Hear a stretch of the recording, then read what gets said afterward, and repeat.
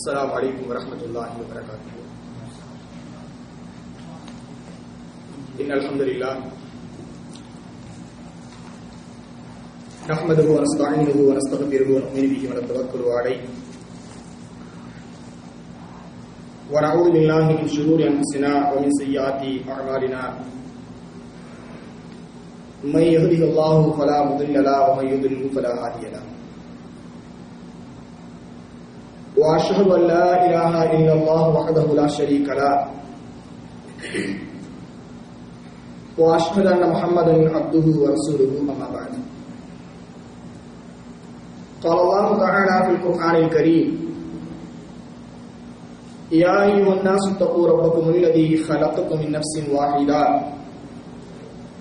وخلق منها زوجها وبث منهما رجالا كثيرا ونساء واتقوا الله الذي تساءلون به والأرحام إن الله كان عليكم رقيبا.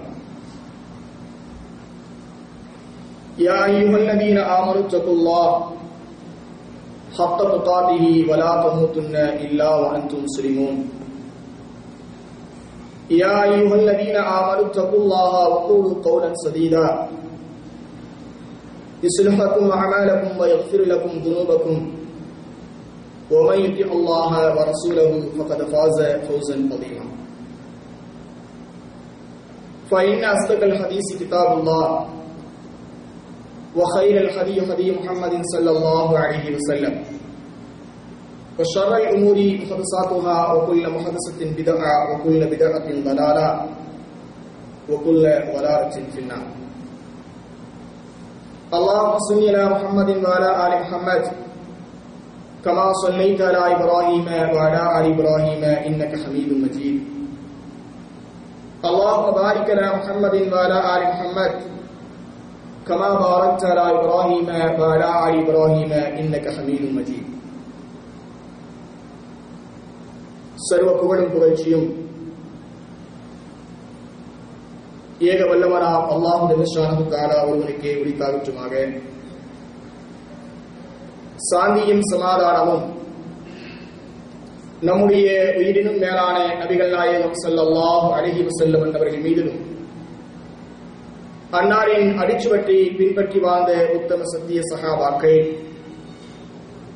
தாபியீன்கள், தபஅ தாபியீன்கள், உலகத்தில் வாழக்கூடிய முஸ்லிமான ஆண் பெண் அடியார்கள் அனைவர்கள் மீதிலும், குறிப்பாக அல்லாஹ்வுடைய இந்த மார்க்கத்தை அறிந்து கொள்ள வேண்டும், நம்முடைய ஈமானை புதுப்பித்துக் கொள்ள வேண்டும், நாளை மறுமையிலே ஜன்னத்துல் ஃபிர்தௌஸ் என்று சொல்லக்கூடிய உயர்தரமான சொர்க்கத்தை அடைந்து கொள்ள வேண்டும் என்ற ஒரு தூய்மையான எண்ணத்தோடு அல்லாஹ்வுடைய இல்லத்திலே ஒன்று கூடியிருக்கின்ற நம் அனைவர்களின் மீதிலும், இன்ஷா அல்லாஹ் இனி வரக்கூடிய அத்துணை நபர்கள் மீதிலும் எல்லாம் அல்ல அல்லாஹ் ஜல்லஷானஹு தஆலாவுடைய சாந்தியும் கருணையும் என்றென்றும் நின்றும் நிலவட்டுமாக. கண்ணியத்திற்குரிய அல்லாஹ்வின் நல்லடியார்களே,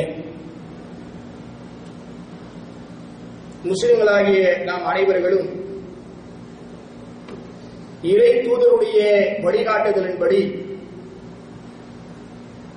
ஏக இறைவனாகிய அல்லாஹ் ஒருவனையே வணங்கி வழிபட வேண்டும் என்று பணிக்கப்பட்டுள்ளோம். இந்த உலகத்திலே நாம் செய்யக்கூடிய எல்லா அமல்களுக்கும் அல்லாஹ் ஜல்லஷானஹு தஆலா மறுமையிலே நற்கூலியை வழங்குவான். மறுமையிலே அல்லாஹ் வழங்கக்கூடிய அந்த நற்கூலிதான் நம்முடைய மறுமை வாழ்வு சிறப்பாக அமைவதற்கு மிக முக்கிய பங்கை வகிக்கிறது என்பதை நாம் முதலிலே அறிந்து கொள்வதற்கு கடமைப்பட்டிருக்கிறோம். இந்த உலகத்திலே நாம் யாரிடத்திலே வேலை செய்கின்றோமோ அவர் தரக்கூடிய அந்த கூலியை நம்பிதான் நம்முடைய வாழ்க்கை சக்கரம் நகர்ந்து கொண்டிருக்கிறது. நம்முடைய முதலாளி ஏதாவது சன்மானம் தரமாட்டாரா என்று அவரையே நாம் சுற்றி சுற்றி வந்து கொண்டிருக்கின்றோம். ஏதேனும் பண்டிகை காலம் வந்துவிட்டாலோ அல்லது வெளிநாடுகளுக்கு வந்து 2 வருடங்கள் 3 வருடங்கள் கழித்து மீண்டும் வீடு திரும்புகின்ற பொழுது, விடுமுறை நாட்களிலே நாடு திரும்புகின்ற பொழுது ஏதாவது போனஸ் தரமாட்டாரா, இன்சென்டிவ் தரமாட்டாரா என்றெல்லாம் நம்முடைய முதலாளியை நாம் சுற்றி சுற்றி வருகின்றோம் இல்லையா? அப்ப இங்கே முதலாளி தரக்கூடிய அந்த கூலிக்கு நாம் முக்கியத்துவத்தை தருகின்றோம். ஆனால் நாளை மறுமையிலே அல்லாஹ் ரப்புல் ஆலமீன் நமக்கு வழங்கக்கூடிய அந்த நற்கூலியின் முக்கியத்துவத்தை ஏனோ நாம் அதிகமாக தெரிந்து கொள்வதற்கு முயற்சி செய்வது கூட கிடையாது இல்லையா?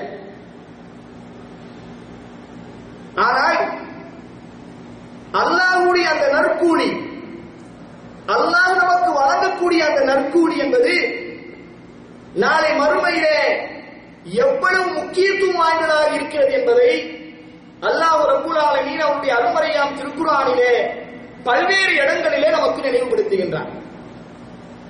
திருக்குர்ஆனிலே ஒரு வசனம் வரும். 7வது அத்தியாயத்தின் 8வது வசனம் 9வது வசனம். அல்லாஹ் சொல்லுகின்றான், வல் வஸ்னு யௌமைதினில் ஹக். அன்றைய தினம் அவர்கள் செய்த நன்மை தீமையை எடை போடுவது உறுதி. நாம் இந்த உலகத்திலே என்னென்ன அமல்கள் செய்தோம், நல்லவைகளாக இருந்தாலும் சரி தீமைகளாக இருந்தாலும் சரி, அவைகளெல்லாம் எடை போடுவது உறுதி என்று அல்லாஹ் சொல்லுகின்றான். ஃபமன் தகுலத் மவாஸீனுஹு ஃபஉலாயிக ஹுமுல் முஃப்லிஹூன். யாருடைய எடை, அந்த நன்மையின் எடை யாருடையது கனமானதாக ஆகிவிட்டதோ ஃபஉலாயிக ஹுமுல் முஃப்லிஹூன், அவர்கள் தான் வெற்றி அடைந்து விட்டார்கள் என்று அல்லாஹ் சொல்கின்றார். வமன் கஃபத் மவாஸீனுஹு ஃபஉலாயிக அல்லதீன கஸிரு அன்ஃபஸஹும் பிமா கானூ பிஆயாத்தினா யظلمون.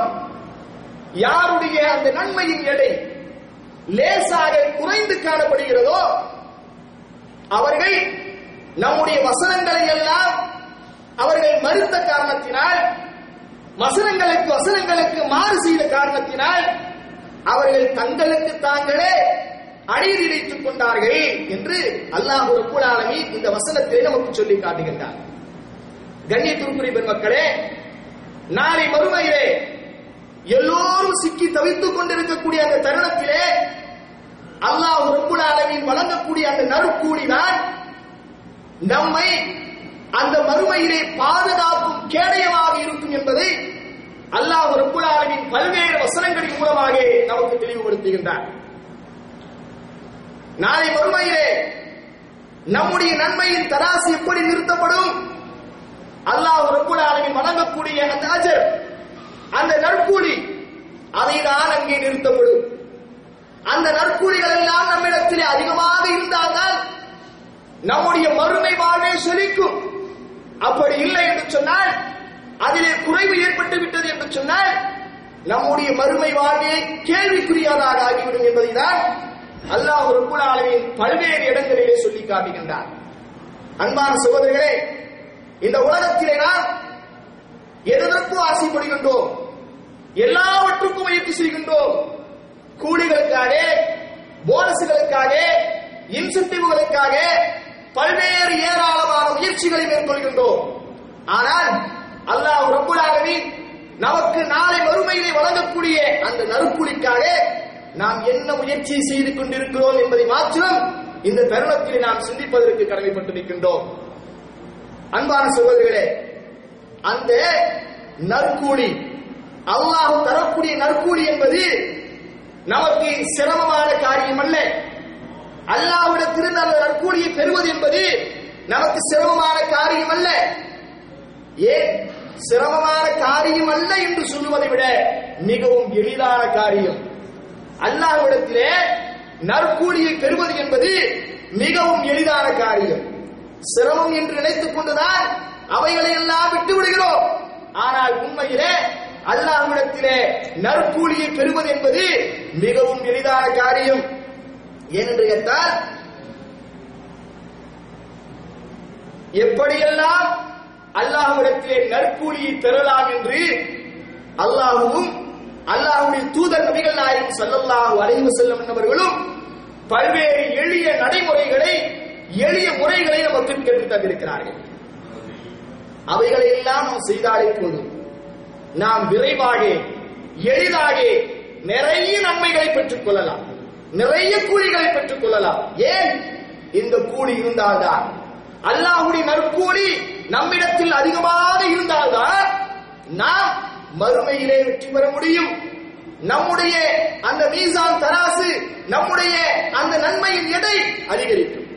அது இல்லை என்று சொன்னால் கை சேதத்திற்குரியவர்கள். ஆகையினால்தான் நன்மையை எப்படியெல்லாம் சம்பாதிப்பது, நன்மையை எப்படியெல்லாம் சம்பாதிப்பது. இன்னும் சொல்ல போனால் இன்றைக்கு உலகத்திலே யார் யாரையோ பாக்கியசாலிகள் என்று சொல்கிறார்கள், நடிகர்களை பாக்கியசாலிகள் என்று சொல்கிறார்கள், அரசியல்வாதிகளை பாக்கியசாலிகள் என்று சொல்கின்றார்கள், பெரும் பெரும் செல்வந்தர்களை பாக்கியசாலி என்று சொல்கிறார்கள். ஆனால் உண்மையில் யார் பாக்கியசாலிகள்?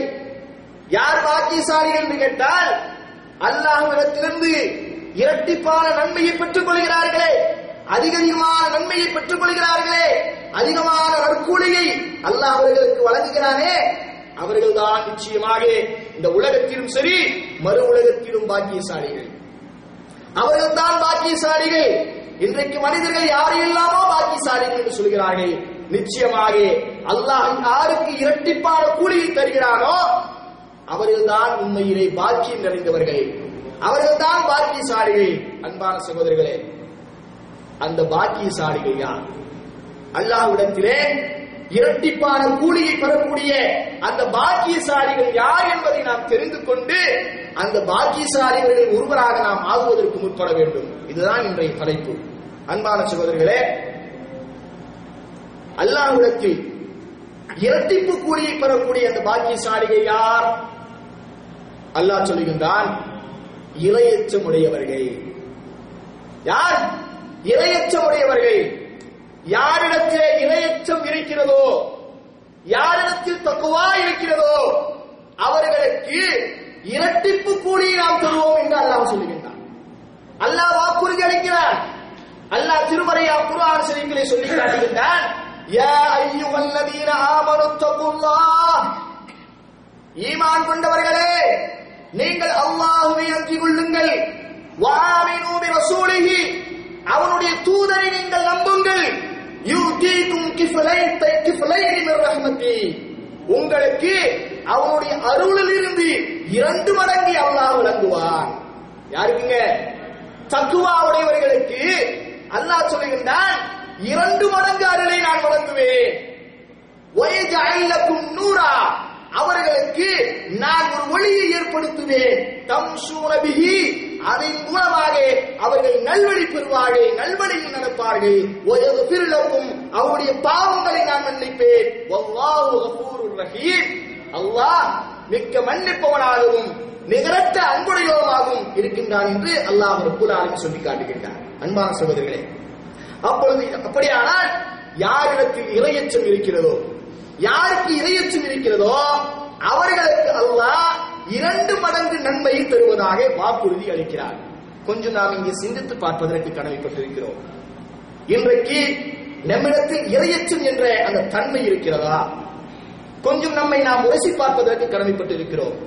நம்மில் நிறைய பேருக்கு இறையச்சம் என்றால் என்ன என்றே தெரியவில்லை. அப்படின்னா என்ன என்று கேட்கக்கூடிய அளவிற்குத்தான் இன்றைக்கு இஸ்லாமிய சமூகத்தில் இருக்கக்கூடிய பெரும்பாலானவர்கள் இருக்கிறார்கள். பார்க்கிறோம். இறையச்சம் என்றால் என்ன? தனிமையில் இருக்கின்றோம், வழிகட்டில் விழுவதற்கான எல்லா வாய்ப்புகளும் வசதிகளும் நம் கண் முன்னே விரிந்து கிடக்கிறது, நம் கண் முன்னே விரிந்து கிடக்கிறது. ஆனாலும் கூட அதை தவிர்த்து அல்லாஹ்வுக்கு பயந்து அல்லாஹ் பார்க்கிறான் என்ற அச்ச உணர்வு வருகிறது. பார்த்தீர்களா? அதுதான் உண்மையான இறையச்சம். இந்த இறையச்சத்தை நாம் பெற்றுவிட்டோம் என்று சொன்னால், இந்த தன்மை நம்முடைய உள்ளத்திலே வந்துவிடும் என்று சொன்னால், நிச்சயமாக அல்லாஹ் ரப்பல் ஆலமீன் நாம் செய்யக்கூடிய எல்லா அமல்களுக்கும் இரட்டிப்பான கூலியை தருவான், இரட்டிப்பான கூலியை தருவான். அன்பான சகோதரர்களே, ஆனால் அந்த இறையச்சத்தை பெறுவது என்பது சாதாரணமான காரியம் அல்ல. அந்த இறையச்சத்தை பெறுவது என்பது சாதாரண காரியம் அல்ல.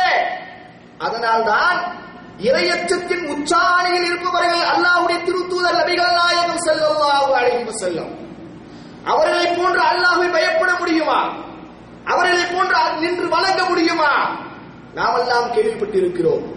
அல்லாஹ்வுடைய திருத்தூதர் நபிகள் நாயகம் ஸல்லல்லாஹு அலைஹி வஸல்லம் அவர்கள் கால் கெடுக்க நின்று வணங்குவார்கள். பாதங்கள் வீங்கிவிடும். அவருடைய துணைவி கேட்பார்கள், எதற்காக இப்படி வணங்குகிறீர்கள்?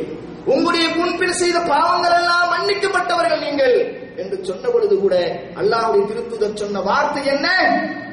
அஃபலா அகூனு அப்தன் ஷகூரா, நான் நன்றியுள்ள அடியானாக இருக்க வேண்டாமா? நான் நன்றியுள்ள அடியானாக இருக்க வேண்டாமா என்று இறையச்சத்தின் உச்சாணியில் இருப்பவர்கள் அல்லாஹ்வுடைய திருத்தூதர். அந்த அல்லாஹ்வுடைய திருத்தூதர் அனுதினம் கேட்ட துவாக்களில் ஒரு துவா என்ன தெரியுமா சகோதரர்களே? அல்லாஹும்ம இன்னி அஸ்அலுக்கல் ஹுதா வத்துகா வல் அஃபாஃப வல் கினா. அல்லாஹ்வுடைய திருத்தூதர் கேட்ட துவாக்களில் ஒரு துவா இது. அனுதினமும் கேட்ட துவாக்களில் ஒரு துவா. அல்லாஹும்ம இன்னி அஸ்அலுக்கல் ஹுதா, யா அல்லாஹ் உன்னிடத்தில் நான் நேர்வழியை கேட்கிறேன். யா அல்லாஹ் உன்னிடத்தில் நான் நேர்வழியை கேட்கிறேன். நேர்வழிக்கு சொந்தக்காரர் அல்லாஹ்வுடைய திருத்தூதர் நபிகள் நாயகம் ஸல்லல்லாஹு அலைஹி வஸல்லம் அவர்கள் அல்லாஹ்விடத்திலே கேட்பது என்ன? நேர்வழியை. அடுத்ததாக கேட்கிறார்கள் வத்துகா, இறையச்சத்தை கேட்கிறேன், தக்வாவை கேட்கிறேன். யார்? தக்வாவின் உச்சாணியில் இருப்பவர்கள். அவர்கள் கேட்கிறார்கள், யா அல்லாஹ் உன்னிடத்தில் நான் தக்வாவை கேட்கிறேன், இறையச்சத்தை கேட்கிறேன். வல் அஃபாஃப வல் கினா, சுய கட்டுப்பாட்டை நான் உன்னிடத்தில் வேண்டுகிறேன். சுய கட்டுப்பாட்டை உன்னிடத்தில் நான் வேண்டுகிறேன். அதுவும் மாத்திரமல்ல, மேலும் கேட்டார்கள் நபிகள் நாயகம் ஸல்லல்லாஹு அலைஹி வஸல்லம் வல் கினா, தன்னிறைவு. இது நம்மள்ட்ட நிறைய பேர் தெரியல. தன்னிறைவை கேட்டார்கள் நபிகள் நாயகம் ஸல்லல்லாஹு அலைஹி வஸல்லம். அன்பான சகோதரர்களே, அப்படியானால் இறையச்சம் என்பது சாதாரண விஷயம் அல்ல. அவ்வளவு எளிதில் நமக்கு வந்து விடாது. ஆனால் துவா கேட்க வேண்டும். அல்லாஹ்வுடைய திருத்தூதர் கேட்டார்கள். அப்படி கேட்டு அந்த இறையச்சத்தை நாம் பெற்றுக்கொண்டோம் என்று சொன்னால், அந்த இறையச்சத்தோடு நம்முடைய அமல்களை நாம் செய்தோம் என்று சொன்னால், நம்முடைய எல்லா அமல்களுக்கும் அல்லாஹ் இரட்டிப்பு கூலியை தருகிறான். இரட்டிப்பு கூலியை அல்லாஹ் தருகிறான். இதை உங்களுடைய மனதில் நீங்கள் ஆழமாக பதிவைத்துக் கொள்ள வேண்டும். இறையச்சத்தோடு நீங்கள் செய்தால் எந்த அமலாக இருந்தாலும் சரி, அல்லாஹ் நன்மையான அமல்கள் சொல்லக்கூடிய எல்லா அமல்களாக இருந்தாலும் சரி, இறையச்சத்தோடு தக்வாவோடு அல்லாஹ்வுக்கு பயந்து நீங்கள் செய்தீர்கள் என்று சொன்னால் இரட்டிப்பு நன்மை அதுதான் நமக்கு வேண்டும்.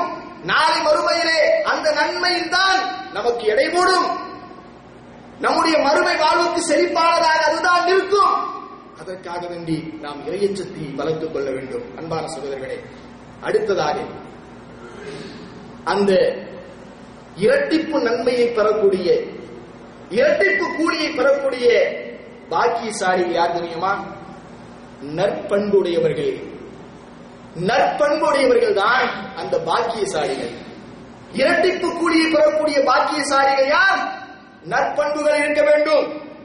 இஸ்லாத்தை பொறுத்த வரைக்கும் உயர்தாதி, தாழ்ந்த ஜாதி, குலங்கோத்திரம் இவைகள் எல்லாம் கிடையவே கிடையாது. எல்லோரும் அறிந்து வைத்திருக்கிறோம். மனிதர்களுக்கு மத்தியிலே எந்த விதமான ஏற்றத்தாழ்வுகளும் கிடையாது. நாம் எல்லோரும் அறிந்து வைத்திருக்கிறோம். ஆனால் நற்பண்புகள் விஷயத்திலே ஏற்றத்தாழ்வுகள் இருக்கிறது என்று குர்ஆன் சொல்கிறது. இஸ்லாம் சொல்கிறது நற்பண்புகளுடைய விஷயத்திலே ஏற்றத்தாழ்வுகள் இருக்கிறது. ஒரு மனிதன் நல்ல பழக்க வழக்கங்கள் உடையவனாக, நல்ல குணநலன்கள் உடையவனாக இருக்கிறான் என்று சொன்னால், இன்னொருவன் கெட்ட பண்புகளை உடையவனாக இருக்கிறான் சொன்னால், அல்லாஹ்விடத்திலே யார் சிறந்தவன்? நல்ல பழக்க வழக்கங்களை கொண்டவன், நல்ல குணநலன்களை கொண்டவன் தான் அல்லாஹ்விடத்திலே மிகச் சிறந்தவன்.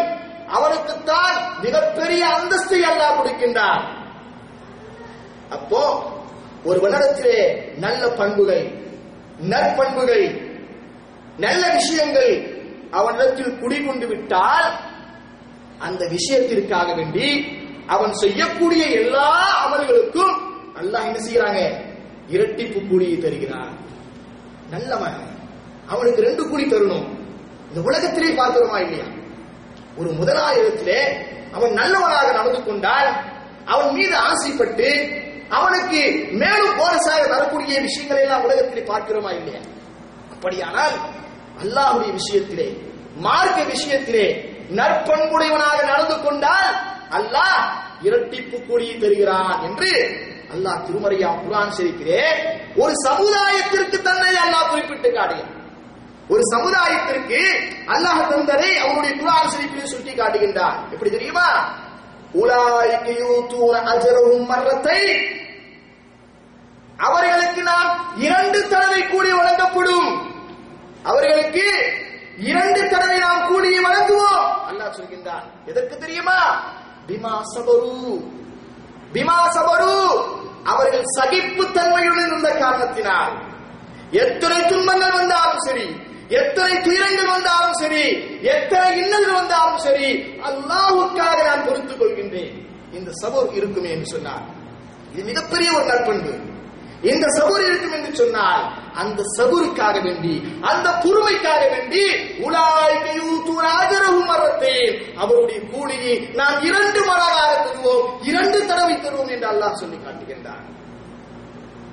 இன்னொரு பண்பை அல்லாஹ் சொல்கின்றான், வயதரூன பில் ஹஸனத்தி ஸய்யிஆ, நன்மையை கொண்டு தீமையை தடுக்கக்கூடிய காரணத்தினால், நன்மையை கொண்டு தீமையை தடுக்கக்கூடிய காரணத்தினால், இந்த பண்பு அவரிடத்தில் இருந்த காரணத்தினால் நாம் அவர்களுக்கு 2 தடவை நாம் என்ன செய்வோம்? கூலியை வழங்குவோம் என்று அல்லாஹ் சொல்லி காட்டுகின்றார். அதோடு மாத்திரமல்ல, வமிம்மா ரஸக்னாஹும் யுன்ஃபிகூன், அவர்களுக்கு நாம் வழங்கிய செல்வத்திலிருந்து அவர்கள் செலவழிக்கக்கூடிய காரணத்தினால், நல்வழியில் செலவழிக்கக்கூடிய காரணத்தினால், இந்த நற்பண்பு அவருடைய உள்ளத்திலே குடிக்கொண்டிருந்த காரணத்தினால் அவர்களுக்கு நாம் என்ன செய்வோம்? 2 தடவை கூலியை வழங்குவோம் என்று அல்லாஹ் ரப்பல் ஆலமீன் சொல்லி காட்டுகின்றார். அன்பான சகோதரர்களே, கொஞ்சம் சிந்தித்து பாருங்கள். இன்றைக்கு அல்லாஹ்வுடைய திருத்தூதரை எல்லாவற்றுக்கும் முன்மாதிரியாக ஆக்கிக் கொள்கின்றோம். எல்லா விஷயங்களுக்கும் முன்மாதிரியாக எடுத்துக் கொள்கிறோம். அவர் தாடி வைத்திருந்தார்களா? நாமும் தாடி வைக்க வேண்டும். அவர்கள் கரண்டை காலுக்கு மேலாக ஆடை அணிந்தார்களா? நாமும் அணிய வேண்டும். இவையெல்லாம் பின்பற்றுகின்றோம். ஆனால் நற்குணங்களுடைய விஷயத்திலே அல்லாஹ்வுடைய திருத்தூதரை நாம் பின்பற்றுகிறோமா என்று சொன்னால் ஜீரோ. ஆனால் அல்லாஹ் ரப்பல் ஆலமீன் பாருங்கள், நபிகள் நாயகம் ஸல்லல்லாஹு அலைஹி வஸல்லம் என்பவர்கள் இஸ்லாமிய பிரச்சாரத்தை ஆரம்ப காலத்தில் செய்த பொழுது இந்த இஸ்லாத்தை ஒழித்து கட்ட வேண்டும் என்பதற்காக வேண்டி இஸ்லாத்தின் விரோதிகள் எதையெல்லாம் கையில் எடுத்தார்கள்? பெருமானார் ஸல்லல்லாஹு அலைஹி வஸல்லம் என்பவர்களை பைத்தியக்காரன் என்று சொன்னார்கள், மிகப்பெரிய சூனியக்காரன் என்று சொன்னார்கள், சூனியம் வைக்கப்பட்டவர் என்று சொன்னார்கள். ஆனால் பெருமானாருடைய எந்த குணநலன்களையும் அவர்கள் இழிவாக பேசவில்லை.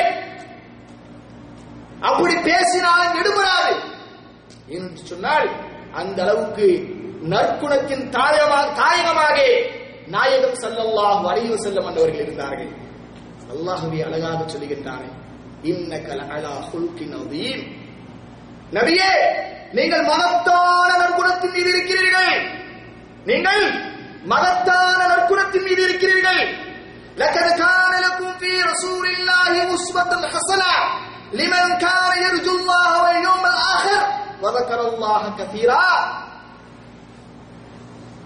அல்லாஹ்வையும் மறுமை நாளையும் அல்லாஹ்வையும் அதிகமாக நினைக்கக்கூடியவர்களுக்கு அல்லாஹ்வுடைய திருத்தூதரத்தை அழகான முன்மாதிரி இருக்கிறது என்று சொல்கின்றாரே, அப்படிப்பட்ட நற்குணங்களுக்கு சொந்தக்காரர் நபிகள் நாயகம் ஸல்லல்லாஹு அலைஹி வஸல்லம் என்பவர்கள்.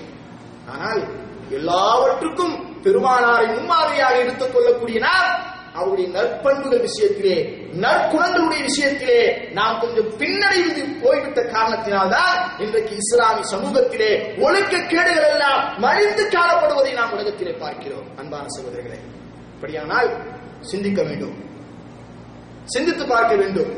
நம்மிடத்தில் நற்பண்புகள் வந்துவிட்டால், நல்ல குணாதிசயங்கள் வந்துவிட்டால், நன்மையை பிறருக்கு நாட வேண்டும் என்ற அந்த நற்பண்பு நம்முடைய உள்ளத்தில் உள்ளத்தில் ஆழமாக பதிந்து விட்டால் அல்லாஹ் ரப்புல் ஆலமீன் நாம் செய்யக்கூடிய எல்லா அமல்களுக்கும் இரட்டிப்பான கூலியை தருகிறான். இரட்டிப்பான கூலியை தருகிறான். இந்த கூலிதான், இந்த நற்கூலிதான் நாளை மறுமையே நம்முடைய மறுமை வாழ்வை செழிப்பாக ஆக்கும் என்பதை நாம் ஒருபொழுதும் மறந்துவிடக் கூடாது சகோதரர்களே. அடுத்ததாக பாருங்கள், நபிகள் நாயகம் ஸல்லல்லாஹு அலைஹி வஸல்லம் அவர்கள் ஒரு 3 பேருக்கு அல்லாஹ் ரப்புல் ஆலமீன் 2 கூலியை வழங்குவார் என்று நபிகள் நாயகம் ஸல்லல்லாஹு அலைஹி வஸல்லம் அவர்கள் சொன்னார்கள். யார் அந்த 3 பேர்? நபிகள் நாயகம் ஸல்லல்லாஹு அலைஹி வஸல்லம் சொன்னார்கள், ஸலாஸத்துன் யூதூன அஜ்ரஹும் மர்ரத்தைன். 3 நபர்களுக்கு அல்லாஹ் 2 தடவை கூலியை வழங்குவான். யார் அந்த 3 பேர்? யார் அந்த பாக்கியசாலிகள்?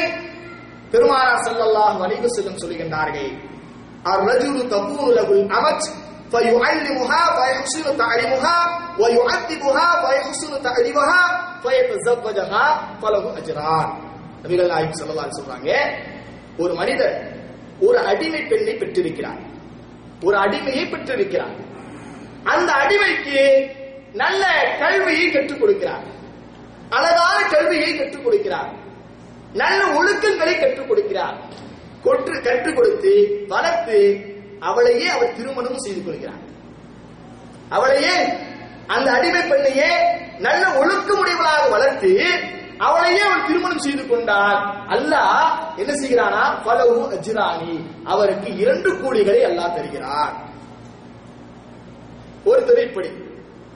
இரண்டாவதாக நபிகள் நாயகம் ஸல்லல்லாஹு அலைஹி சொல்றாங்க, வ முஃமினுன் அஹ்லுல் கிதாபில்லதி கான முஃமினன் சும்ம ஆமன பின் நபியி ஃபலஹு அஜ்ரான். வேதம் கொடுக்கப்பட்ட ஒருவர் முந்திய வேதத்தை நம்புகிறார், முந்திய வேத அந்த தூதரை நம்புகிறார். அதற்கு பின்னாலே நபிகள் நாயகம் ஸல்லல்லாஹு அலைஹி வஸல்லம் அவர்களை ஈமான் கொண்டு விட்டார். இப்படி ஈமான் கொண்டு விட்டால் அல்லாஹ் ரப்புல் ஆலமீன் அவருக்கு 2 கூலியை தருகிறார். முந்திய வேதத்தை நம்பினதனாலோ அந்த தூதர்களை நம்பினதனாலோ, இரண்டாவதாக இறுதி தூதராக வந்த நபிகள் நாயகம் ஸல்லல்லாஹு அலைஹி வஸல்லம் அவர்களை நம்புவதனாலோ அவருக்கு 2 கூலிகளை அல்லாஹ் தருகிறான் என்று நபிகள் நாயகம் ஸல்லல்லாஹு அலைஹி சொன்னாங்க. மூன்றாவதாக ஒரு நபரை சொன்னாங்க, வல் அப்துல்லதி யுஅத்தி ஹத்தல்லாஹி வ யன்ஸஹு லிஸய்யிதிஹி. அதாவது ஒரு அடிமை அல்லாஹ்வுக்கு செய்ய வேண்டிய ஹக்குகளை செய்துவிட்டு தன்னுடைய எஜமானனுக்கு விசுவாசமாக இருந்தால், தன்னுடைய எஜமானனுக்கு அவன் நலனை நாடினால் அல்லாஹ் ரப்புல் ஆலமீன் அவனுக்கும் இரட்டிப்பான கூலியை தருகிறான் என்றார்கள் நபிகள் நாயகம் ஸல்லல்லாஹு அலைஹி வஸல்லம் அவர்கள். அன்பான சகோதரர்களே, இந்த 3வது விஷயத்தை நாம் எடுத்துக்கொள்ள வேண்டும். நாம் இன்றைக்கு பார்க்கிறோம், உலகத்திலே அல்லாஹ்வுக்கு செய்ய வேண்டிய அந்த ஹக்குகளை எல்லாம் செய்து விடுகின்றோம், அல்லாஹ்வுக்கு செய்ய வேண்டிய ஹக்குகளை செய்து விடுகின்றோம். ஆனால் நாம் யாரிடத்திலாவது வேலை செய்தால் அந்த முதலாளிக்கு நாம் விசுவாசமாக இருக்கிறோமா, அவருடைய நலனிலே நாம் அக்கறை கொண்டு இருக்கிறோமா என்று கேட்டால் நிச்சயமாக விரல் விட்டு எண்ணக்கூடியவர்களாகத்தான் இருக்கிறார்கள்.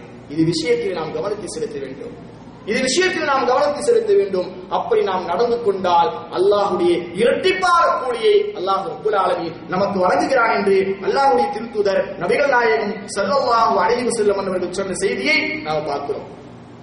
அடுத்ததாக அல்லாஹ்விடத்தில் இரட்டிப்பான கூலியை பெறக்கூடிய அந்த பாக்கியசாலிகள் யார் தெரியுமா? திருக்குர்ஆனை திக்கி திணறி ஓதக்கூடியவர்கள். ஓத தெரியல, அப்பதான் ஓத கத்துக்கிட்டு இருக்கிறாரு. ஆனால் அந்த திருக்குர்ஆனை எப்படியாவது ஓதிடணும் என்று ஆசையுடன் அதை தொடர்ந்து ஓதிக்கொண்டிருந்தால் அல்லாஹ் ரப்புல் ஆலமீன் அவருக்கு இரட்டிப்பான கூலியை தருகிறான் என்றார்கள் நபிகள் நாயகம் ஸல்லல்லாஹு அலைஹி வஸல்லம் அவர்கள். அன்பான சகோதரர்களே, இந்த தருணத்திலே நாம் சில விஷயங்களை யோசிக்கிறோம். இன்றைக்கு இஸ்லாமிய சமூகத்தில் இருக்கக்கூடிய பெரும்பாலானவர்கள் திருக்குர்ஆனை வேத புத்தகம் என்று நம்புகிறார்கள். ஆனால் அது ஓதுவதற்கல்ல, ஏதோ பாதுகாப்பதற்குத்தான் என்று நினைத்துக் கொண்டு அது பட்டு துணியிலே அதை போர்த்தி அதை பரண்மேலே வைக்கக்கூடிய காட்சியை தான் இன்றைக்கு பெரும்பாலான இல்லங்களிலே நாம் பார்க்கிறோம். அன்பான சகோதரர்களே, குர்ஆன் குர்ஆன் என்று சொல்கின்றோம், குர்ஆன் குர்ஆன் என்று சொல்கிறோம். குர்ஆனுக்கு 35க்கும் மேற்பட்ட பெயர்களை அல்லாஹ் குர்ஆனில் சொல்றான். குர்ஆனுக்கு மாத்திரம் 35க்கும் மேற்பட்ட பெயர்கள் இருக்கிறது. அது கிதாப் என்று இருக்கிறது, அது திக்ர் என்று இருக்கிறது, அல் முபீன் என்று இருக்கிறது, அல் ஹக் என்று இருக்கிறது, அல் நூர் என்று இருக்கிறது. இப்படி எத்தனையோ பெயர்கள் அல்லாஹ் குர்ஆனிலேயே அதற்கு பெயரை சூட்டுகிறார். ஆனாலும் கூட நாம் ஏன் குர்ஆனுக்கு குர்ஆன் என்று மாத்திரம் சொல்கிறோம்? ஏன்?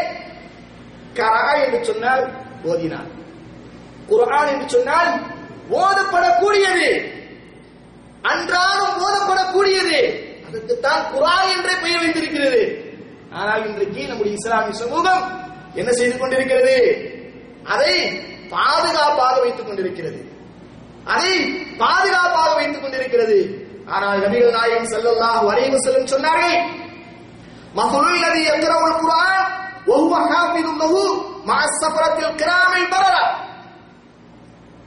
யார் திருக்குர்ஆனை மனனம் செய்து அதை நல்ல முறையில் அழகாக ஓதிக்கொண்டிருக்கிறார்களோ அவர்கள் மஅ ஸஃபரத்தில் கிராமில் பரரா, கண்ணியம் நிறைந்த தூதர்களான வானவர்களுக்கு ஒப்பானவர்கள். திருக்குர்ஆனை மனனம் செய்து அழகான துணைகளை நீங்கள் ஓதிக்கொண்டு வந்திருந்தால் யாருக்கு சமம்?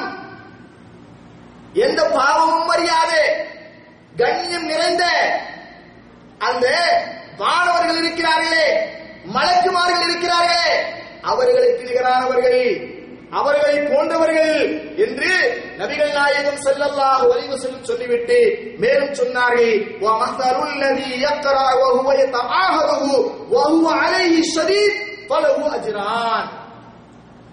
ஒருவருக்கு குர்ஆனை மனனம் செய்யல, சரியா ஓத தெரியல, அப்பதான் ஓத கத்துக்கணும் என்று சொல்லிக்கொண்டு அவர் மெதுமெதுவாக ஓதிக்கொண்டே போகிறார்.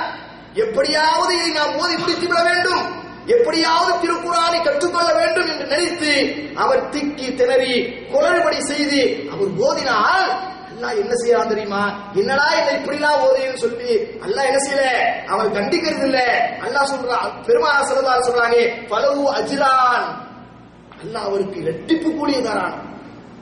இரண்டு கூலிங்க. ஹாஃபிலாக இருப்பவருக்கு கூட ஒரு கூலிதான். ஆனால் நீங்கள் ஹாஃபில் அல்ல, திருக்குர்ஆனை ஓத வேண்டும் என்ற ஆவலோடு தொடங்குகிறீர்கள். ஆனால் உங்களுக்கு ஓத தெரியவில்லை, சரியாக உச்சரிப்பு வரவில்லை, கற்றுக்கொள்ள வேண்டும் என்ற அந்த ஆசை இருக்கிறது, ஆனாலும் வரவில்லை என்று சொன்னாலும் கூட அல்லாஹ் என்ன செய்கிறானா, அவருக்கு இரட்டிப்பு கூலியை தருவதாக நபிகள் நாயகம் ஸல்லல்லாஹு அலைஹி வஸல்லம் அவர்கள் சொல்கிறார்கள். அன்பான சகோதரர்களே, இப்படிப்பட்ட பாக்கியத்தை இன்றைக்கு ஏராளமான சகோதரர்கள் இழந்து கொண்டிருக்கிறார்கள். பாய் குர்ஆன் ஓத வாங்கலாம், பாய் குர்ஆன் கிளாஸ் நடக்குது வந்து சேர்ந்துங்க அப்படின்னு சொன்னா கூட இந்த வயசெல்லாம் போய் எங்க குர்ஆனை கத்துக்கிறது, இந்த வயசுல போய் எங்க குர்ஆனை கத்துக்கிறது என்றெல்லாம் அவர்கள் ஆதங்கப்படக்கூடிய ஒரு காட்சியை பார்க்கிறோம். ஆனால் சஹாபாக்களை எடுத்துக் கொள்ளுங்கள், வாழ்க்கையிலே அவர்கள் எல்லாம் எப்படி குர்ஆனை கற்றுக்கொண்டார்கள், எப்படி மார்க்கத்தை கற்றுக்கொண்டார்கள்? வயதான காலத்தில் தான். யாரும் சிறு வயதிலேயே இஸ்லாத்திற்கு வரவில்லை, யாரும் சிறு வயதிலேயே இஸ்லாத்துக்குள் நுழையவில்லையே. எல்லோரும் பெரியவர்களாகி பின்புதான் இஸ்லாமிய ஆரம்ப காலகட்டத்தில் இஸ்லாத்திற்கு நுழைந்தவர்கள். அவர்கள் எல்லாம் எப்படி கற்றுக்கொண்டார்கள்? வெட்கப்படக்கூடாது, மார்க்கத்தை அறிந்து கொள்ளக்கூடிய விஷயத்தில் வெட்கப்படக்கூடாது. வயதாகி விட்டதை எப்படி ஓதுவது என்றெல்லாம் நாம் வெட்கப்படக்கூடாது.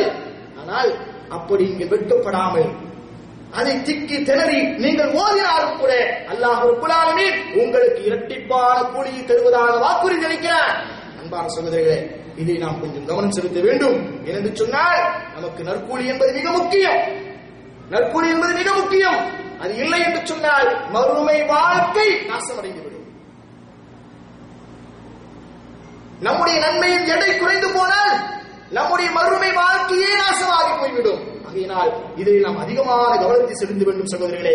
அடுத்ததாக அந்த இரட்டிப்பு கூலியை பெறக்கூடிய பாக்கியசாலிகள் யார் தெரியுமா?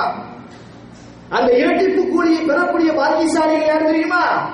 இன்றைக்கு நிறைய சகோதரர்கள் அதை இழந்து விடுகிறார்கள், நிறைய சகோதரர்களை இழந்து விடுகிறார்கள். என்ன தெரியுமா? உறவினர்களுக்கு தர்மம் செய்வது. உறவினர்களுக்கு தர்மம் செய்வது இருக்கிறதே, அப்படி நீங்கள் உறவினர்களுக்கு தர்மம் செய்தால் அல்லாஹ் உங்களுக்கு இரட்டிப்பான கூலியை தருவார் என்று அல்லாஹ்வுடைய திருத்தூதர் நபிகள் நாயகம் ஸல்லல்லாஹு அலைஹி வஸல்லம் சொன்னார்கள். பார்க்கிறோம்.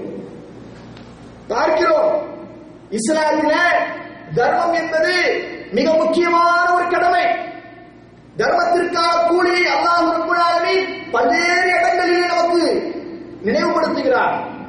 நீங்கள் இந்த உலகத்திலே ஒன்றை கொடுத்தால் நிச்சயமாக அல்லாஹ் ரப்பல் ஆலமீன் மறுமையில் அதற்கு நிகராக பன்மடமாக உங்களுக்கு அல்லாஹ் வழங்குவான் என்றெல்லாம் நிறைய திருக்குர்ஆன் வசனங்கள் வருகிறது. ஆனால் இன்றைக்கு நாம் என்ன நினைக்கிறோம் சொன்னா, நம்ம பாக்கெட்ல எடுத்து கொடுத்து விட்டோம் என்று சொன்னால் நமக்கு வறுமை வந்து விடுமே என்று நாம் நினைக்கிறோம். இன்னைக்கு கொடுக்கறத நான் கொடுத்துட்டேனா எனக்கு நாளைக்கு நான் என்ன செய்வேன் என்று நினைக்கிறோம். இது யாருடைய வேலை தெரியுமா? இது யாருடைய வேலை தெரியுமா? ஷைத்தானுடைய வேலை. ஷைத்தான் தான் வறுமையை நமக்கு பயப்படுத்துகிறான். அல்லாஹ் குர்ஆன் சொல்றான், அஷ்-ஷைத்தானு யஇதுகுமுல் ஃபக்ர் வ யஅமுருக்கும் பில் ஃபஹ்ஷா. வறுமை உண்டாகிவிடும் என்று ஷைத்தான் தான் உங்களுக்கு பயமுறுத்துகிறான். வறுமை வராது. பழமொழி சொல்லுவார்கள், இறக்கின்ற ஊற்றுதான் சுரக்கும் என்று சொல்வார்கள் இல்லையா? நாம கொடுக்கத்தான் அல்லாஹ் நமக்கு அவருடைய அருளை கொடுப்பான். ஆனால் நாம என்ன நினைக்கிறோம், எடுத்து கொடுத்து விட்டோம் என்று சொன்னால் நாளைக்கு என்ன செய்யறது? இது யாருடைய வேலைங்க? ஷைத்தானுடைய வேலை. அல்லாஹ் சொல்றான், அஷ்-ஷைத்தானு யஇதுகுமுல் ஃபக்ர. அவன்தான் உங்களுக்கு அந்த ஏழ்மையை வறுமையை அவன் பயமுறுத்துகின்றான். வயமுருக்கும் பில் ஃபஹ்ஷா. அருவருக்கத்தக்க செயல்களையும் உங்களுக்கு அவன்தான் தூண்டுகின்றான். வல்லாஹு யஇதுகும் மக்ஃபிரத்தன் மின்ஹு வ ஃபضلا. ஆனால் அல்லாஹ் உங்களுக்கு மன்னிப்பையும் அவருடைய அருளையுமே அவன் வாக்குறுதி அளிக்கிறான் என்று அல்லாஹ் சொல்கிறான். சுப்ஹானல்லாஹ். கண்ணியத்துக்குரிய மக்களே, அப்போ தர்மம் செய்வதனால் நம்ம என்ன செய்யறதில்ல, குறைந்து போவது கிடையாது, நம்முடைய செல்வம் குறைந்து போவது கிடையாது. ஆனாலும் கூட பாருங்கள், தர்மத்திற்கு நிறைய விஷயங்களை அல்லாஹ்வுடைய திருத்தூதர் நபிகள் நாயகம் ஸல்லல்லாஹு அலைஹி வஸல்லம் அவர்களும் சிறப்பித்து கூறியிருக்கிறார்கள். ஆனால் ஒன்று, நாம் நம்முடைய உறவினர்களுக்கு தர்மம் செய்தால், நம்முடைய உறவினர்கள் வறுமையில் இருக்கிறார்கள், ஏழைகளாக இருக்கிறார்கள், அவர்களுக்கு நாம் சம்பாதித்த சம்பாதத்திலிருந்து ஒரு தொகையை நாம் அவர்களுக்கு வழங்கிக் கொண்டிருந்தால் அல்லாஹ் என்ன செய்யறானா, அவர்களுக்கு இரட்டிப்பு கூலியை தருகிறார். நபிகள் நாயகம் ஸல்லல்லாஹு அலைஹி வஸல்லம் சொல்றாங்க. பாருங்க, உங்களுக்கு எல்லாம் தெரிந்த ஒரு ஹதீஸ், அதிகமா கேள்விப்பட்டிருப்பீங்க.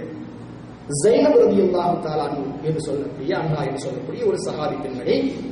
இவங்க அப்துல்லாஹ் இப்னு மஸ்ஊத் ரலியல்லாஹு தஆலா அவர்களுடைய மனைவி.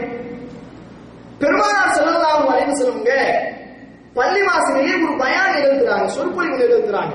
பெண்களுக்கு மத்தியிலே, பெண்களே உங்கள் ஆபரணங்களிலிருந்தே நீங்கள் தர்மம் செய்யுங்கள் என்று சொல்கிறார்கள் பெருமானார் ஸல்லல்லாஹு அலைஹி வஸல்லம். பயானை கேட்டு முடிச்சுட்டு அந்த ஸைனப் ரலியல்லாஹு தஆலா அவர்கள் தன்னுடைய கணவரிடத்திலே சொல்றாங்க, கணவரே உங்களுக்கு நான் என்ன செய்றேன், செலவினங்களுக்கு தரேன், அதே போல என் கூட இருக்கிற அந்த ஏழ்மையான பிள்ளைகளுக்கு எல்லாம் நான் நினைக்கிறேன் அவர்களுக்கு எல்லாம் உதவி கொண்டிருக்கிறேன், இதெல்லாம் தர்மத்தில் போய் சேருமா என்று சொல்லி நீங்க அல்லாஹ்வுடைய திருத்தூதர்கிட்ட போய் கேட்டுவாங்க அப்படின்னு சொல்லி அந்த ஸைனப் ரலியல்லாஹு தஆலா அவர்கள் தன்னுடைய கணவர் என்று சொல்றாங்க. அவர் கணவர் சொல்றாரு, நீங்களே போய் கேட்டுங்க, நீங்களே போய் கேட்டுங்கன்னு சொன்ன பிறகு ஸைனப் ரலியல்லாஹு தஆலா என்ன செய்யறாங்க அப்படின்னு கேட்டீங்கன்னா, பெருமானாருடைய இல்லத்துக்கு வராங்க. அங்க ஒரு அன்சாரி பெண்மணி இருக்கிறாங்க. பிலால் ரலியல்லாஹு தஆலா அவர்கள் பெருமானாருடைய வீடுகளில் இருந்து வெளியேறாங்க. வந்த உடனே சொல்றாங்க அவங்கள்ட்ட, இந்த மாதிரி ஸைனப் வந்திருக்குன்னு சொல்லுங்க, இந்த மாதிரி ஒரு விஷயம், இது நான் இந்த மாதிரி என்னுடைய கணவருக்கு நான் என்ன செய்யறேன், பணம் கொடுக்கிறேன், அவர்களுக்கு அதாவது அவருடைய செலவினங்களுக்கு நான் தருகிறேன், என்னுடன் இருக்கக்கூடிய ஏழை பிள்ளைகளுக்கு நான் என்ன செய்யறேன், செலவினங்களுக்கு தருகிறேன், இதெல்லாம் தர்மத்தில் சேருமா என்று கேளுங்க அப்படின்னு சொன்ன உடனே, யார் வந்திருக்கேன்னு சொல்லாதீங்க அப்படின்னு சொல்லி என்ன செய்றாங்க, ஸைனப் ரலியல்லாஹு தஆலா சொல்லி அனுப்புறாங்க. உள்ளுக்கு போன உடனே பெருமானார் ஸல்லல்லாஹு அலைஹி வஸல்லம் யார் வந்திருக்காங்கன்னு கேக்குறாங்க. உடனே அவங்க சொன்னாங்க, ஸைனப் வந்திருக்காங்க அப்படின்னு சொன்ன உடனே, எந்த ஸைனப்னு கேக்குறாங்க. அவர் அப்துல்லாஹ் இப்னு மஸ்ஊத் ரலியல்லாஹு தஆலாவுடைய மனைவி துணைவியார் ஸைனப் வந்திருக்காங்கன்னு சொன்ன உடனே, இந்த மாதிரியான ஒரு கேள்வியை கேக்குறாங்கன்னு சொன்ன உடனே பெருமானார் ஸல்லல்லாஹு அலைஹி வஸல்லம் சொன்ன பதில் என்ன தெரியுங்களா? பெருமானார் ஸல்லல்லாஹு அலைஹி வஸல்லம் சொன்ன பதில் என்னங்க? லஹா அஜ்ரானி, லஹா அஜ்ரானி, அவங்களுக்கு 2 கூலி இருக்குது. லஹா அஜ்ரானி, அதாவது இந்த மாதிரி கேட்கிறாங்க, அதாவது தன்னுடைய கணவனுக்கு செலவினங்களுக்கு கொடுத்தால் அது தர்மத்தில் சேருமா? பெருமானார் ஸல்லல்லாஹு அலைஹி வஸல்லம் நஅம் என்று சொல்லிவிட்டு அதோடு நிப்பாட்டிக்கல, லஹா அஜ்ரானி, அவங்களுக்கு 2 இரட்டிப்பு கூலி இருக்கிறது. என்ன ஒன்று? அஜல் கராபத்தி, ஒன்று உறவினர்களோடு ஒத்து வாழ்ந்ததினால் உறவினர்களுக்கு கொடுத்த ஒரு கூலி, இரண்டாவது வாஜரு சதகா, சதகா செய்த ஒரு கூலி. இப்படி இரட்டிப்பு கூலி அவருக்கு இருக்கிறது என்று நபிகள் நாயகம் ஸல்லல்லாஹு அலைஹி வஸல்லம் சொன்ன செய்தியை நாம் ஹதீஸ்ல பார்த்தோம். அன்பான சகோதரர்களே, அப்படியானால் நாம் சிந்தித்து பார்க்க வேண்டும். அதாவது இன்றைக்கு உறவுகள் எல்லாம் ஊனமாறி போவதற்கு என்ன காரணம் சொன்னா பண பிரச்சனை தான். இன்றைக்கு உறவுகளுக்கு மத்தியிலே ஊனம் காணப்படுகிறது என்று சொன்னால், விரிசல்கள் காணப்படுகிறது என்று சொன்னால், அதற்கு மிக முக்கியமாக பங்கு வகிப்பது பொருளாதாரம். பொருளாதாரத்தை எனக்கு தெரியல, என்னை மோசடி செஞ்சுட்டான் என்றெல்லாம் நினைத்துக் கொண்டு உறவுகளை துண்டித்து வாழக்கூடிய சமுதாயமாக இந்த சமுதாயம் இருந்து கொண்டிருக்கிறது சகோதரே. ஆனால் உறவினர்களுக்கு நீங்கள் தர்மம் செய்தால், உறவினர்களுக்கு நீங்கள் தர்மம் செய்தால் அல்லாஹ் ரப்பல் ஆலமீன் உங்களுக்கு இரட்டிப்பான கூலியை தருகிறார். இரட்டிப்பான கூலி தர்மம் செய்வதற்கு என்றால், தர்மம் செய்தால் மிகப்பெரிய அந்தஸ்தெல்லாம் இருக்கிறது. உங்களுக்கெல்லாம் தெரியும், அருசுடைய எந்த நெல்லும் இல்லாத அந்த நாளிலே அல்லாஹ் ரப்பல் ஆலமீன் 7 கூட்டத்தாருக்கு அந்த அரிசுடைய நிலை தருவான் என்றார்கள் நபிகள் நாயகம் ஸல்லல்லாஹு அலைஹி வஸல்லம். அதுல ஒருத்தர் தான் வலதுகரம் செய்யக்கூடியது. வலதுகரம் செய்யக்கூடிய தர்மம் இடதுகரத்துக்கு தெரியாமல் செய்தாரே, பிறருக்கு தெரியாமல் கொடுத்தாரே 6 தர்மங்கள், அவருக்கு அல்லாஹ்வுடைய அரிசின் கீழாக நிழல் கிடைக்கும் என்றார்களே. அப்படிப்பட்ட சிறப்புகள் எல்லாம் தர்மம் கொடுப்பதற்கு இருக்கிறது. ஆனாலும் கூட உறவினர்களுக்கு நீங்கள் கொடுத்தால் லஹா அஜ்ரானி, அவங்களுக்கு இரட்டிப்பு கூலி என்றார்கள் அல்லாஹ்வுடைய திருத்தூதர் நபிகள் நாயகம் ஸல்லல்லாஹு அலைஹி வஸல்லம் அவர்கள். அதனால இவைகளையும் நம்முடைய கவனத்தில் எடுத்துக் கொள்ள வேண்டும்.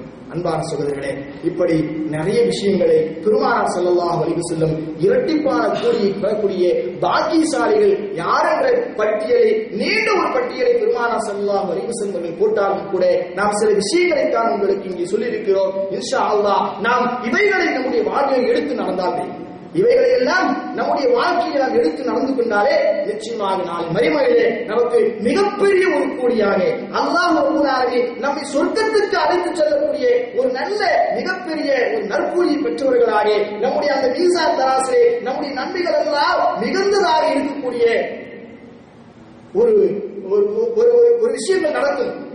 அன்பான சகோதரர்களே, நாம ஒரு முடிவு பண்ணிட்டோம். இப்ப இரட்டை அல்லாஹ்விடத்தில் நமக்கு நிறைய நன்மைகள் கிடைக்க வேண்டும் என்று நாமெல்லாம் முடிவு பண்ணிட்டோம் இல்லையா? அது ஏதாவது மாற்று கருத்து இருக்கா? இரட்டிப்பு கூலி கிடைக்கணும், இரட்டிப்பு கூலி கிடைக்கணும் முடிவு பண்ணாவது மாட்டல. இன்னும் இஸ்லாம் எப்படி சொல்லி சொன்னா, பன்மடங்கு கூலிக்கு கூட அல்லாஹ் ரப்பல் ஆலமீன் நமக்கு என்ன செஞ்சுட்டான், வழியை காமிக்கிறான். ஆனா உனக்கு 2 கூலி இல்லப்பா, பன்மடங்கு கூலியை தருவதற்கு நான் தயார். நீ ஒரே ஒரு அமலை செய், நீ ஒரே ஒரு அமலை செய்தால் 10 மடங்கு, 10 மடங்கிலிருந்து 700 மடங்கு வரைக்கும் கூட நான் உனக்கு கூலி தருவதற்கு தயாராக இருக்கிறேன். அல்லாஹ்வுடைய திருத்தூதர் நபிகள் நாயகம் ஸல்லல்லாஹு அலைஹி வஸல்லம் சொன்னார்கள், அல்லாஹ் சொல்லுவதாக சொன்னார்கள், என்னுடைய அடியான், மலக்குமார்கள் சொல்லுவாங்க, அல்லாஹ் என்னுடைய அடியான் ஒரு தவறை செய்ய வேண்டும் என்று நினைத்தால் நீங்கள் அந்த தவறை நினைத்ததற்காக வேண்டி குற்றம் பிடித்து விடாதீர்கள், குற்றத்தை எழுதி விடாதீர்கள், பாவத்தை எழுதி விடாதீர்கள்.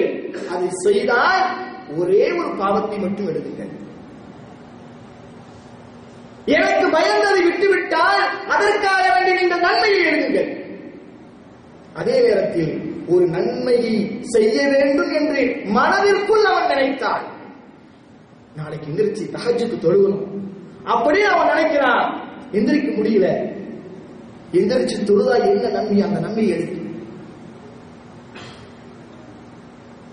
அந்த அளவிற்கு மனதில் நினைத்தால் அவனுக்கு ஒரு நன்மை எழுது, அதை செய்து முடித்தால் 10லிருந்து 700 மடங்கு வரை அவனுக்கு நீ நன்மையை எழுது என்று அல்லாஹ் ரப்பல் ஆலமீன் மாணவர்களுக்கு கட்டளை இடுகிறார் என்று நபிகள் நாயகம் ஸல்லல்லாஹு அலைஹி வஸல்லம் சொன்னார்கள். அன்பான சகோதரர்களே, இப்படி நாளை மறுமையிலே நமக்கு தேவை அல்லாஹ்வுடைய அந்த அஜர், அல்லாஹ்வுடைய அந்த கூலி, அந்த நற்கூலி கிடைத்தால் மாத்திரமே நாம் சூரத்திற்கு சொல்ல முடியும். நம்முடைய மீசான் தராசி, நன்மையின் தராசி கனமானதாக இருக்கும். ஆகையினால் இந்த நற்பண்புகளை எல்லாம், இந்த விஷயங்களை எல்லாம் நம்முடைய கவனத்தில் வைத்துக் கொண்டு நாம் நம்முடைய வாழ்க்கையை நகர்த்துவதற்கு கடமைப்பட்டிருக்கிறோம். எல்லாம் அல்ல அல்லாஹ் ரப்பல் ஆலமீன் அத்தகைய நல்ல ஒரு வாய்ப்பினை எனக்கும் உங்களுக்கும் ஏற்படுத்தி தருவாராக. வாஹிரு தாவானா அல்ஹம்துலில்லாஹி ரப்பில் ஆலமீன். அஸ்ஸலாமு அலைக்கும் வரஹ்மத்துல்லாஹி வபரகாத்துஹு.